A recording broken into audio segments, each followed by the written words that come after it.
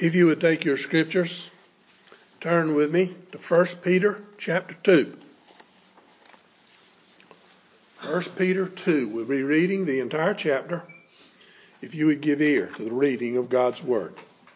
Therefore, laying aside all malice, all deceit, hypocrisy, envy, and all kinds of evil speaking, as newborn babes, desire the pure milk of the word, that you may grow thereby, if indeed you have tasted that the Lord is gracious. Coming to him as to a living stone, rejected indeed by men, but chosen by God and precious. You also, as living stones, are being built up as a spiritual house, a holy priesthood, to offer up spiritual sacrifices acceptable to God through Jesus Christ. Therefore, it is also contained in Scripture, behold, I lay in Zion a chief cornerstone, elect, precious, and he who believes on him will by no means be put to shame. Therefore, to you who believe, he is precious, but to those who are disobedient, the stone which the builders rejected has become the chief cornerstone, a stone of stumbling and a rock of offense. They stumble, being disobedient to the word, to which they also were appointed. But you are a chosen generation, a royal priesthood, a holy nation, his own special people, that you may proclaim the praises of him who called you out of darkness into this marvelous light, who once were not a people, but are now the people of God, who had not obtained mercy, but now have obtained mercy. Beloved, I beg you, as sojourners and pilgrims, abstain from fleshly lust which war against the soul, having your conduct honorable among the Gentiles, that when they speak against you as evildoers, they may by your good works, which they observe, glorify God in the day of visitation. Therefore, submit yourselves to every ordinance of man for the Lord's sake, whether to the king as supreme, or to governors as to those who are sent by him for the punishment of evildoers, and for the praise of those who do good. For this is the will of God, that by doing good you may put to silence the ignorance of foolish men, as free, yet not using liberty as a cloak for vice, but as bondservants of God. Honor all people, love the brotherhood, fear God, honor the king. Servants, be submissive to your masters with fear, not only to the good and gentle, but also to the harsh. For this is commendable, if because of conscience toward God one endures grief, suffering wrongly. For what credit is it if, when you are beaten for your faults, you take it patiently? But when you do good and suffer, you take it patiently. This is commendable before God. For to this you were called, because Christ also suffered for us, leaving us an example that you should follow his steps, who committed no sin, nor was deceit found in his mouth, who when he was reviled did not revile in turn. When he suffered, he did not threaten, but committed himself to him who judges righteously, who himself bore our sins in his own body on the tree, that we, having died to sins, might live for righteousness, by whose stripes you were healed. For you were like sheep going astray, but have now returned to the shepherd and overseer of your souls. May God add his blessing to the reading of his word. Let us pray. Father, we come this morning to worship and glorify your name. We come because we know you are the sovereign Lord Almighty, the one and only creator of heaven and earth and everything in them. We come today to hear your voice, Lord, which is like the roar of rushing water. Speak to us. Let not our hearts be hardened. Grant us grace to stop our rebellion. Do not allow us to be tested beyond what we can handle. Pour out on us your mercy and fill us with a desire to hear your word and apply its truths to our lives. We ask all of this in the name of our Lord Jesus Christ. Amen. The title of this sermon is The Importance of Belief, and it's taken from 1 Peter 2, 7 through 12. Salvation and belief are tied together. This brings up a couple of questions. Are there means associated with our salvation? Is salvation exclusively the work of God? These are two very important questions for those who would call themselves Christians. What's the answer to both? If you are a Calvinist, in the vein of that theological system named for John Calvin, then the answer is absolutely yes. God is the sole author of your salvation. It is his work in calling you, giving you a new heart that makes you a believer. In our sermon on the living stone, we looked at the connection between Christ and believers. And we saw that the connection was the sovereign call of God in the hearts of both. Calling Christ to come into the world, calling him to come and save men from their sins, and calling men to hear and believe on Christ and his works. No one is saved that is not drawn to Jesus Christ by the sovereign work of God in their heart. Does this then mean that there is nothing required of you in this process? No, it does not. The scriptures are quite clear that God expects of those he calls some actions. He expects them to hear the call, to understand that they are sinners lost and without hope apart from Jesus Christ. He expects them to open their mouths and to proclaim their sins and to take action to remove those sins from their lifestyle. He requires of them obedience to his word. He demands that they live a holy life, that they show the world that they are now different because they have been touched by God. Some would say this is a contradiction. Either you're saved by God's act or by your own decision. They cannot understand how it could entail both. There are many mysteries in the scripture, and we are not always able to understand them all. Free will and predestination has always caused problems. Man was created with a free will. God placed him in the garden and gave him a clear choice: obey or disobey. Obey and live with God for eternity in paradise. Disobey and die. The death he suffered was a spiritual death, plunging him into a state of total separation from God. He still had a completely free will, but he had lost his ability to choose what God offered. For man to be rescued from this state of death required a sovereign act of God. That act is what we call regeneration, the giving of a new heart or being made alive. Once God regenerates a man, he is again capable by God's help of choosing obedience. Therefore, he can then choose to believe what God says about himself. That he is a sinner, God says about him. That he is a sinner, lost and without hope apart from Jesus Christ. He can see his need of a Savior and that Jesus Christ is the only one who can save him. Salvation is the sole act of God giving a new heart. And that's not the end of the salvation process. Once you have a new heart, you have to believe in the one who made that new heart possible.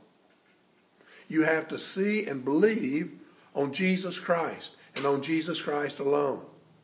You have to recognize he is the one and only one who can save your soul. The process of belief is one of the means through which God brings you to himself. Listen to Peter's words from 1 Peter 1:2. To God's elect, according to the foreknowledge of God the Father, in sanctification of the Spirit, for obedience and sprinkling of the blood of Jesus Christ. Peter lays out the process of salvation. The believer is called by God. He's chosen according to God's will, and then he's made alive. He is then placed in the process of salvation where he is to be molded into the image of Jesus Christ by the sanctifying work of the Spirit and cleansed by the sprinkling of Christ's blood.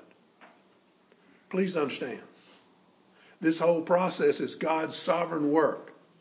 And even though you are given a part of it, or a part in it, it is only possible because God is enabling you to do your part that you're saved. That's how you get saved. You let God do his work. You follow the lead and believe and trust in Christ and in Christ alone. That brings you to salvation. In the verses before us this morning, Peter explains this idea of belief. Belief and faith are synonymous terms, and we're told that without faith it's impossible to please God. So, without belief, you can't know God. Therefore, I trust you see the importance of belief. Next, we will examine the results of belief. And last, we will study the responsibility of belief. Peter begins this section with some very strong words. Verses 7 and 8. Therefore, to you who believe, he is precious. To those who are disobedient, the stone which the builders rejected has become the chief cornerstone, and a stone of stumbling and a rock of offense. They stumble being disobedient to the word, to which they also were appointed.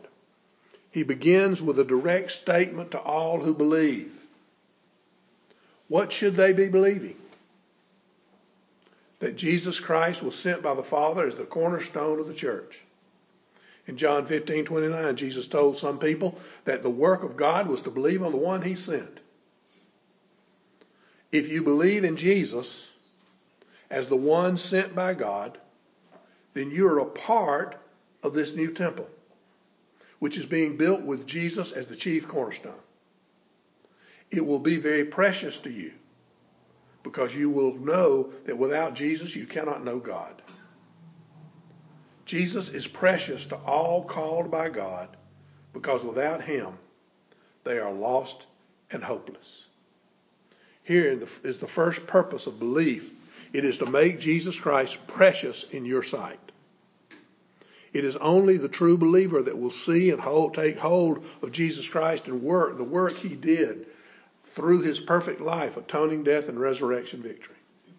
All Jesus did was to save your soul. He came into this world to call those who were sick to him as the great physician. He called you to hear. He called you to believe. Believe in him. For as the scripture says, I'm the life, I lost that one. I am the truth, the way, the life, the truth, and the way.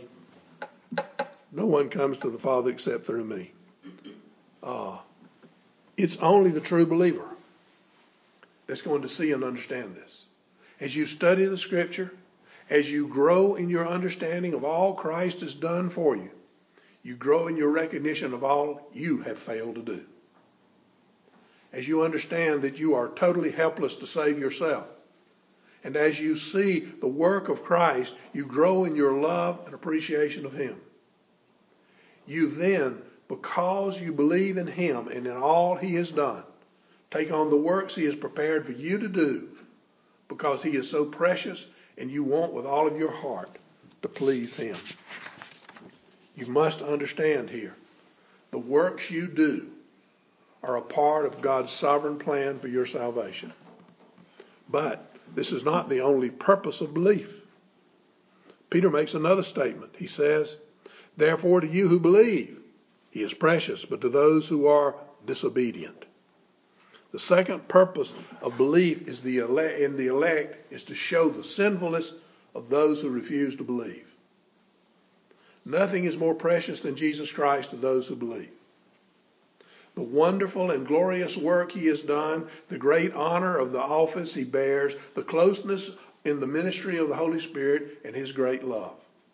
All of this goes to honor and faithfully esteem him all the more and more.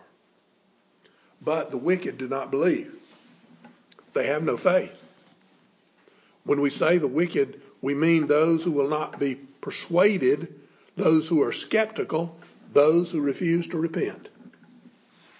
You may find in these some truths, but it is never the full truth which is required for true belief. Belief then acts for us as a milestone to separate the righteous from the unrighteous. Peter explains this further using a quote from Psalm 118:22. He says, the stone which the builders rejected has become the chief cornerstone. The image comes from the ancient quarries where highly trained stonemasons carefully chose the stones that were used in construction. The builders, the chief priests, turned away from Jesus, and they led the people astray. Therefore, Peter says that Jesus became a rejected stone. He became a rock of offense to them. They came to him, and they stumbled and injured themselves. Then he fell on them and crushed them. Matthew 21:44. And whoever falls on the stone will be broken.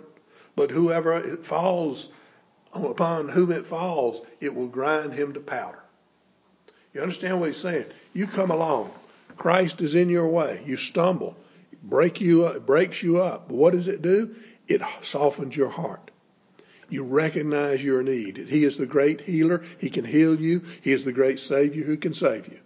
But if you come along and stumble over that rock and fall and you don't have that change of heart, then that rock will fall on you and it will just crush you to powder. In other words, you have absolutely no hope. Therefore, you can see that this same Jesus, or belief in him, can be to some the savor of life, while to others it is the odor of death. As the Christ child was presented at the temple at 8 days of age, the prophet Simeon said in Luke 2:34, "Behold this child, he is destined to cause the falling and rising of many in Israel, and for a sign which will be spoken against."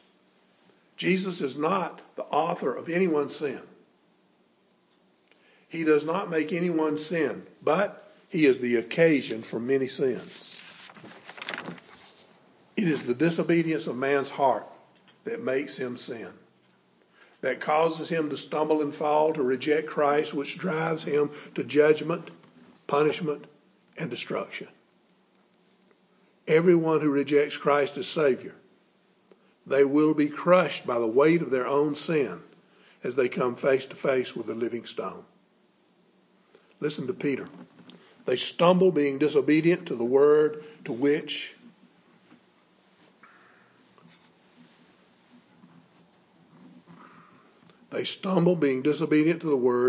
they also were appointed. God has declared disobedience brings death. This is the decree of reprobation.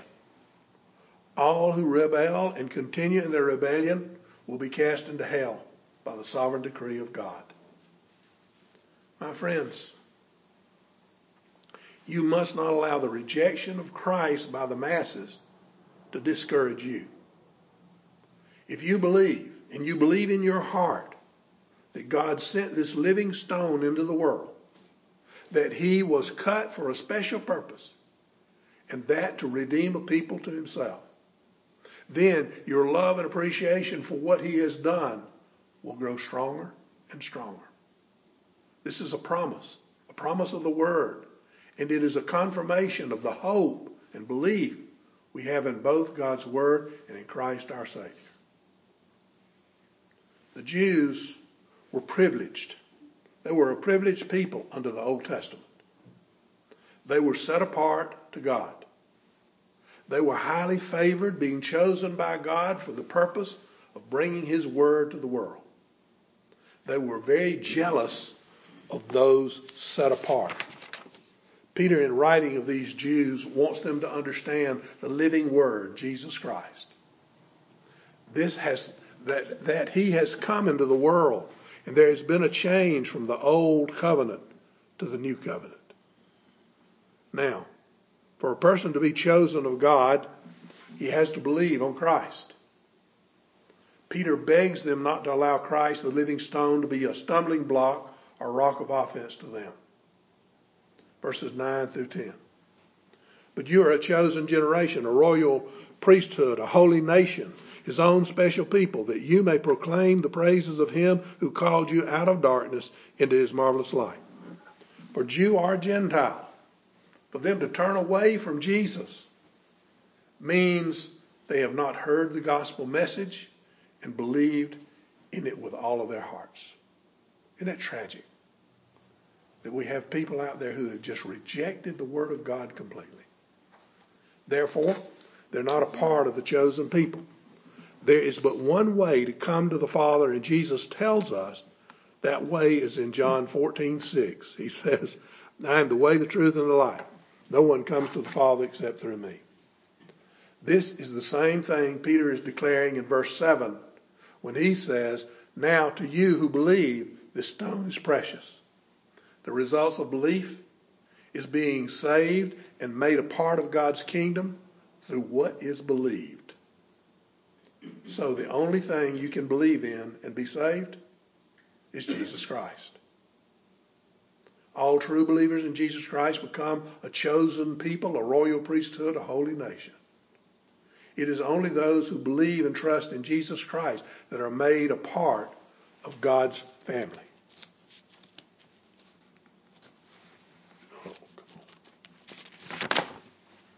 They are adopted into God's family because they have placed their trust in Christ and become one with Him. They become witnesses to His great work of redemption.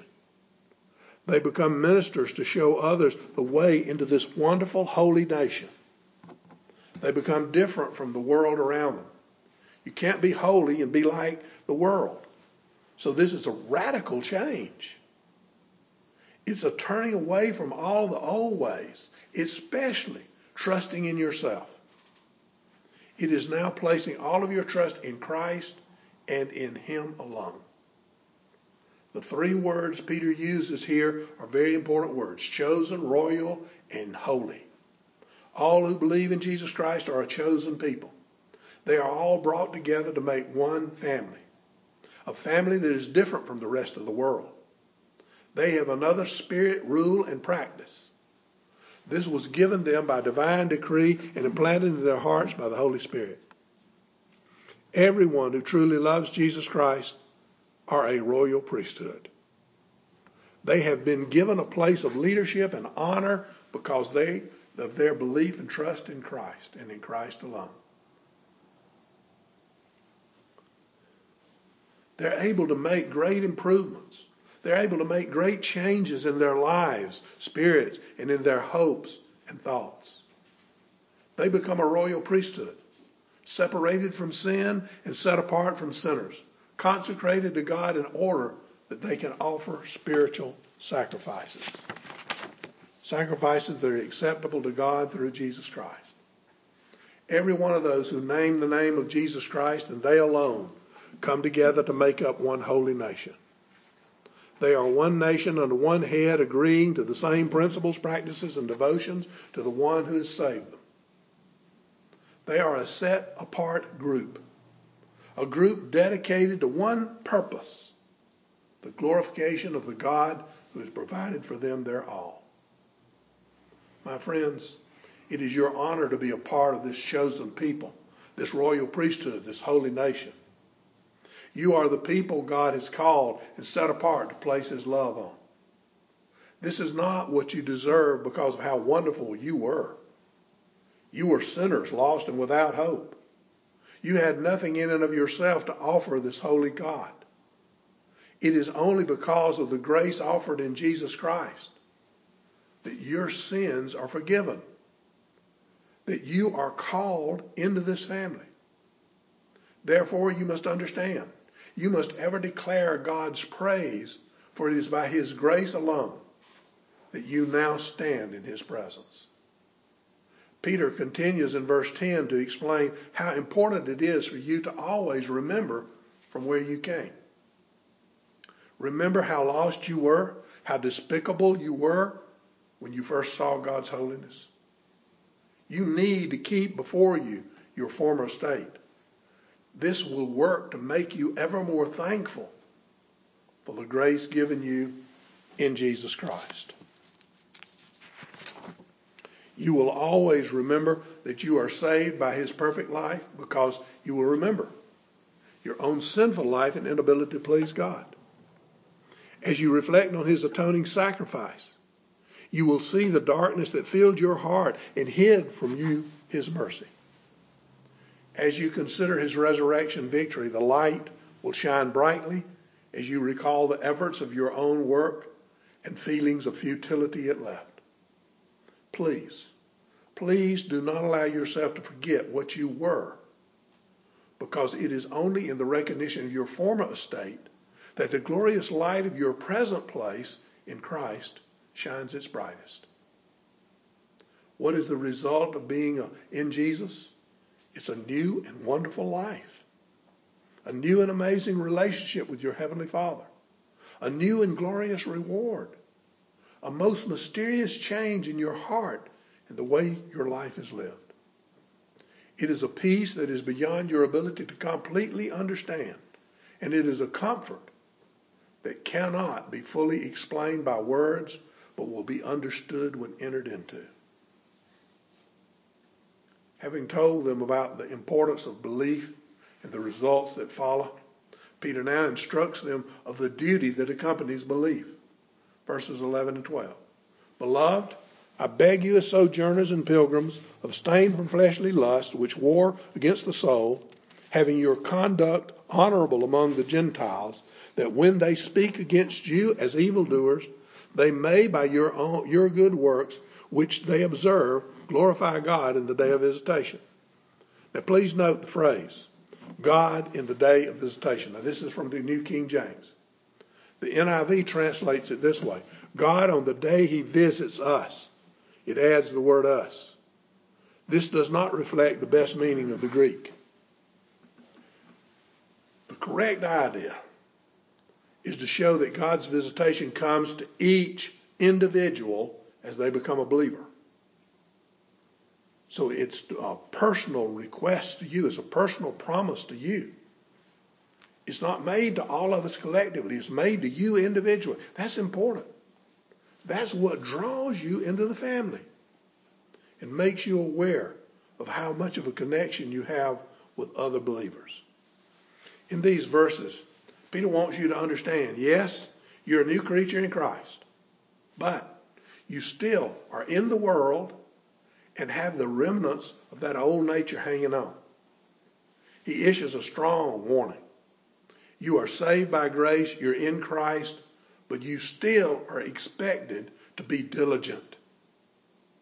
God shows his love for them and calls them beloved. He says, I beg you. This is exactly the way we should be with one another. We should, out of love and concern for each other, approach one another with love when we see a danger lurking. We should remind each other of the grace given in Christ and of the work of the Holy Spirit and of the danger of becoming too close with the world. Herein lies the duty of all who believe and trust in Jesus Christ. You're to be diligent in your exercise of discernment. You must understand that this world is not your home any longer.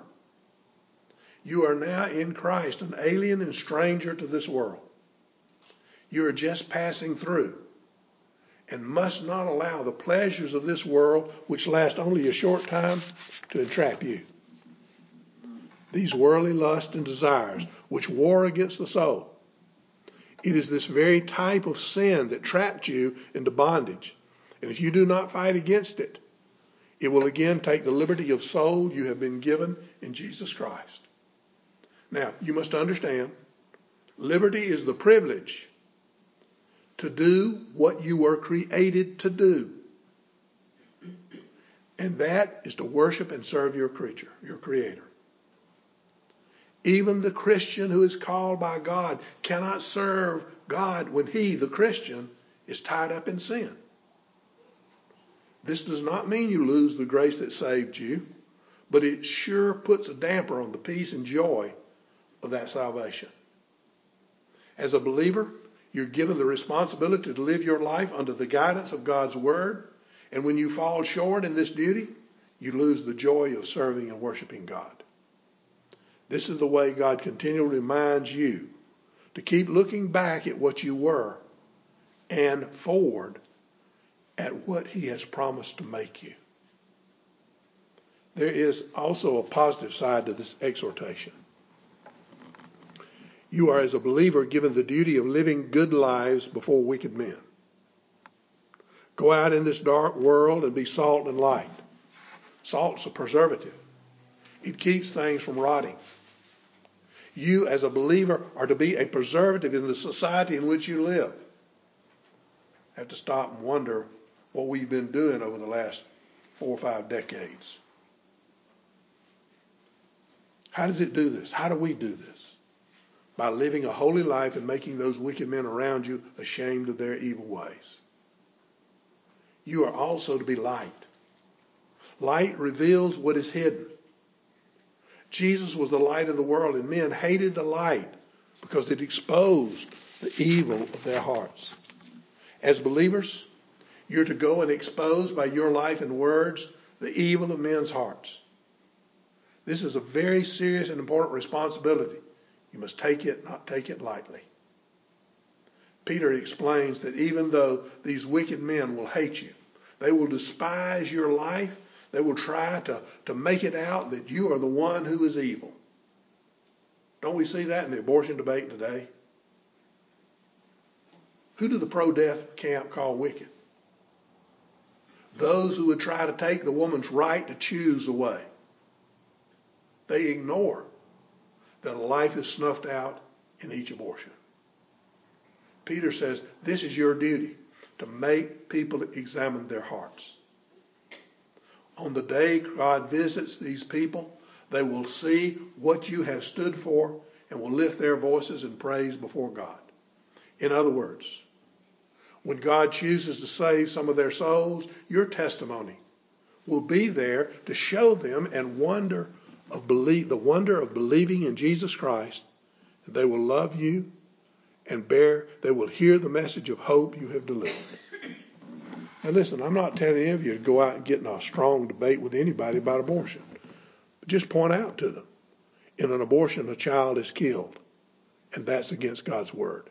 You don't need to say any more. That puts the onus on them and on their hearts to consider what they're doing. I believe this is one of the weakest areas of the evangelical world today. They have come to believe they can win the lost by acting more like the lost. I saw a news story when I was in seminary. I may have told you all about this before. There was a church, a strip club opened up across the street from it. The church was fighting against it, trying to get it closed down. The news channel sent out a reporter, and that reporter came to do the story on this debate, this fight.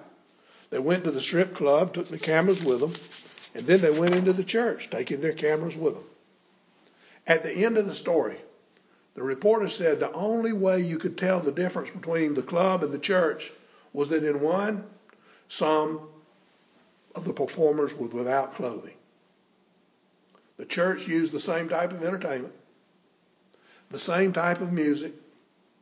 They were trying to be like the world without the worst elements. That will not glorify God. The duty of belief requires that you be different from the world. And in that difference from the world, and in that difference, you should stand out and make people take notice. But that church wasn't doing that. They were there to honor the world. They were going to make their kids happy by bringing the world into the church. In conclusion, believing on Jesus Christ is the utmost importance, for there is no other name given whereby men must be saved. You cannot know God and expect to be with him in heaven apart from believing and trusting in Jesus Christ and in Jesus Christ alone. I would call each of you this morning to stop and examine your heart. Examine your heart against what the Scripture says.